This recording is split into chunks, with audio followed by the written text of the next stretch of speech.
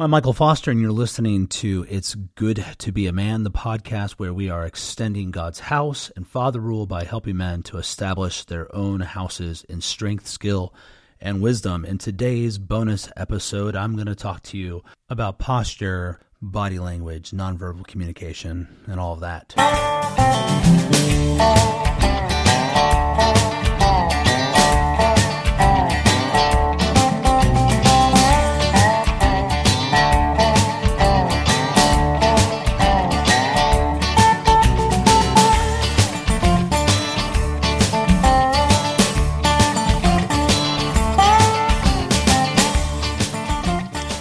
In seventh grade, my hair hung below my shoulders. I had really long hair. I was going for something like Kurt Cobain, but it was much closer to Billy Ray Cyrus.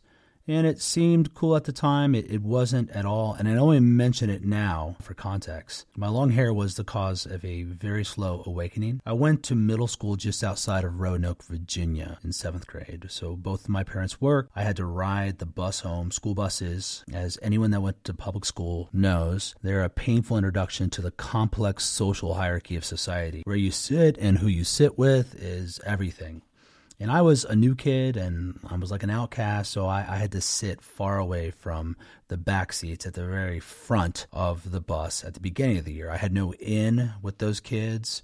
We lived in a kind of farm country house, and I didn't know any of the kids from the school district at all yet. And I lacked the confidence to create an in with them. And that slowly changed thanks to my friend Eddie. Eddie and I got paired together on a project in math class. I knew who he was, but we hadn't officially met. He was this huge seventh grader, scary black kid that sat in the middle of the bus with a seat all to himself. Eddie was pushing 6 feet at least, 220 pounds, something like that. He had mastered that Ice Cube Mad Dog stare. And I, on the other hand, at this point in my life, was a very skinny, socially awkward white boy that just moved there from Indiana. Yeah, I liked Quantum Leap and comic books, and I had this mullet. So I was really nervous about the pairing, but a friendship developed. I moved from the front of the bus to Eddie's middle seat. My status was on the rise. Every morning and afternoon, I'd look forward to our talks. We'd talk about Two Live Crew, which starter jacket was cool, and the Fly Girls on In Living Color, and comic books and movies and all that stuff. Eddie schooled me in culture, and I helped him with his math. And this went on for weeks until Eddie said we had to have a talk. And it went something like this. He said, "Yo, Mike, you do this thing with your hair when you get off the bus. Everyone comes over to the windows to wait for you to do it. And when you do it, and you always do it, they all laugh. You gotta stop doing it. It's super gay, and it makes me look gay too." And I was horrified because it was absolutely true. I did flip my hair all around when I got off the bus. I would take my ball cap off that I kept my hair under, and I just like to feel the air move through my hair. It's hilarious to think about it. It was also a function of me being proud about my long blonde hair. And I was vain, and my vanity had made me the laughingstock of that Bluebird bus. Eddie made me more self-aware. Communication is more than words. It's about how you carry yourself. It isn't just what you said, but how you said it. It's a package deal. And I've been slow to apply this lesson in my life. I have stopped flipping my hair around. I did that right away. And a few years later, due to the loving encouragement of my friend Quinn, I did get a haircut. But it stalled there for quite a while, and let me explain why, as it demonstrates the other side of the coin. In high school, I underwent a physical and temperamental transformation. I packed on the inches, I grew really quick, put on weight. I left behind all the geeky stuff for wrestling, martial arts, weightlifting. My once fearful passive demeanor was replaced with an ever-growing aggressive one. I got suspended several times. I got expelled one year. By the end of my junior year, I was the exact opposite of my seventh grade self, with the exception that I was still socially retarded. I was a textbook case of a kid raised without a strong father.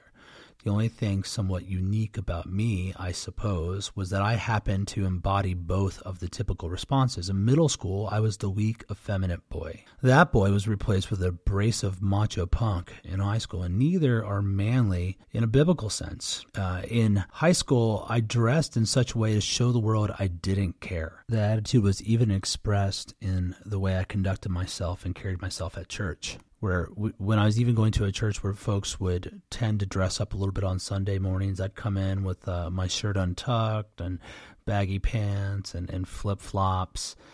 And it was just my way of showing them that I don't care what's expected of me here dress-wise. I'm independent of this. And I remember I was watching The Social Network where Mark Zuckerberg is confronted by his business partner. I can't think of his name, but it's played by the guy that played Spider-Man. And he's criticizing Mark Zuckerberg. He says, "Mark, you and your FU flip-flops." And I realized that at that moment that I was using my dress, my posture, and all that as a way to show the world that I don't care about them. Again, that's a sort of brittle fragility. And it was a similar problem. It was a sort of disconnect from how we communicate with our body. Many men are absolutely clueless when it comes to eye contact, posture, handshake, proper deference, dress, tone, inflection, other nonverbal aspects of communication and interaction. It's a very big problem for the millennial generation and the I generation. Most people will blame it on technology. It certainly plays a part. But I blame it on egalitarianism, and I would also couple it with fatherlessness. Let me explain. Egalitarianism diminishes sexual distinction and thereby diminishes the importance of the body. Most nonverbal cues take the form of body language, facial expression, eye contact, posture, clothing, etc. Egalitarianism teaches us that our identity has nothing to do with biological realities. In doing so, it undermines the centrality of body language and communication. And the church hasn't escaped this problem either. Evangelicalism has long lacked a doctrine of the body. Consequently, its immune system couldn't fight off the disease of egalitarianism. It's now been thoroughly androgenized. The ministry of the church is, by and large, it's gender neutral. An androgenized church can't help men be men or women be women. It only ministers to people. Therefore, it can't address the widespread issues of effeminacy in men or brashness in women. This is especially true because of those issues largely reveal themselves through body language. The idea that certain postures, clothing, or facial expressions could communicate something spiritually wrong with a person is not only foreign but highly offensive to the modern evangelical mind. For example, I posted on Facebook a while ago this Soylent Grin collage. I don't know if you guys know what the Red Pill movement is. If you're listening to this podcast, you probably do. But I came across this collage in a Red Pill video on beta males. The video mockingly called this wide-eyed grin the new male smile, or the Soylent Grin, right? Soy is a way to say someone's effeminate because of the estrogen in it. It's a very mockable look, and it captures the goofy immaturity of so many modern men. So I posted it on Facebook. Why? Well, not to mock it. I figured a lot of guys are late learners like me, but it triggered a bunch of folks right away, as I guess should have been expected. Christians are uncomfortable talking about anything other than the ethereal or spiritual. As soon as you start talking about body parts, posture, appearance, clothing, all that, they get offended. My main goal was to say that this looks stupid and immature. It makes you look like a lovable man-child. Think Andy from Parks and Rec. It's not a good look if you're trying to communicate maturity and mastery, if you're trying to look like a man. Body language matters. This idea is taught clearly in Scripture. Consider Proverbs 6:12-15. Solomon warns of the worthless and wicked man.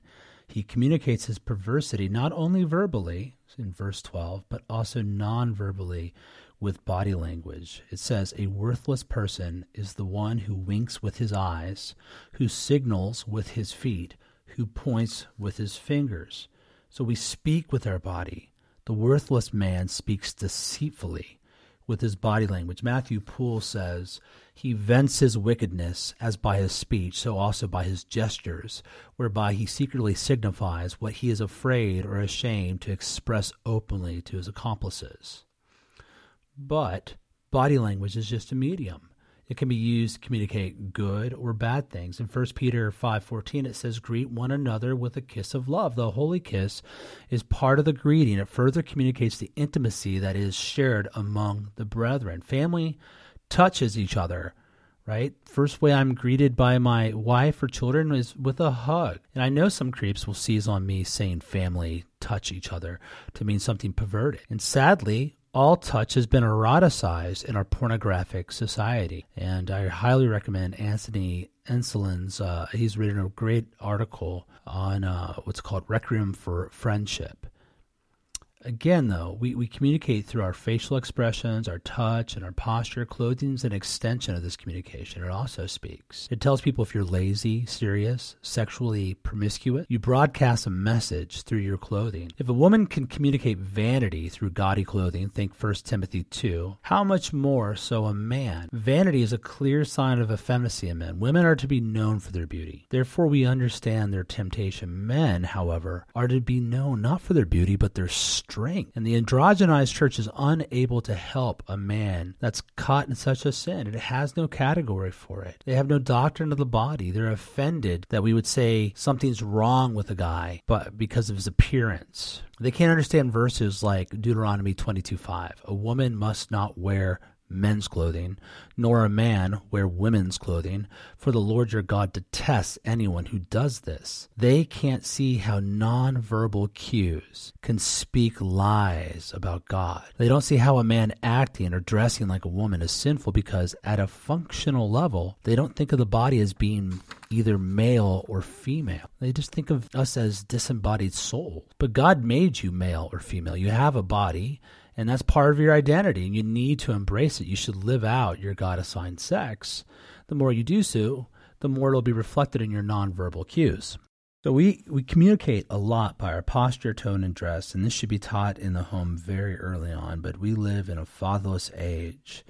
These lessons are being left untaught. We're unschooling the basic, and that's why young men are turning to YouTube to learn how to dress, how to command, charisma, how to work on their body language, power positions, all this sort of stuff.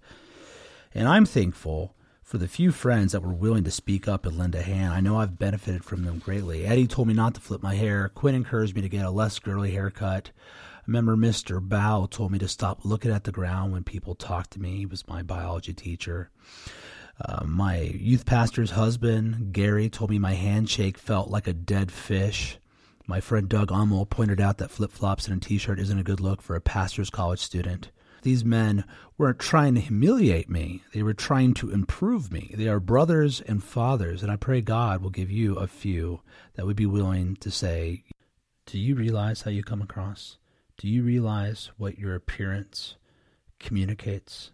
Here's what you need to change. I pray that God will give you men like that. Good brothers, good fathers that look out for you. Until next time, I'm out.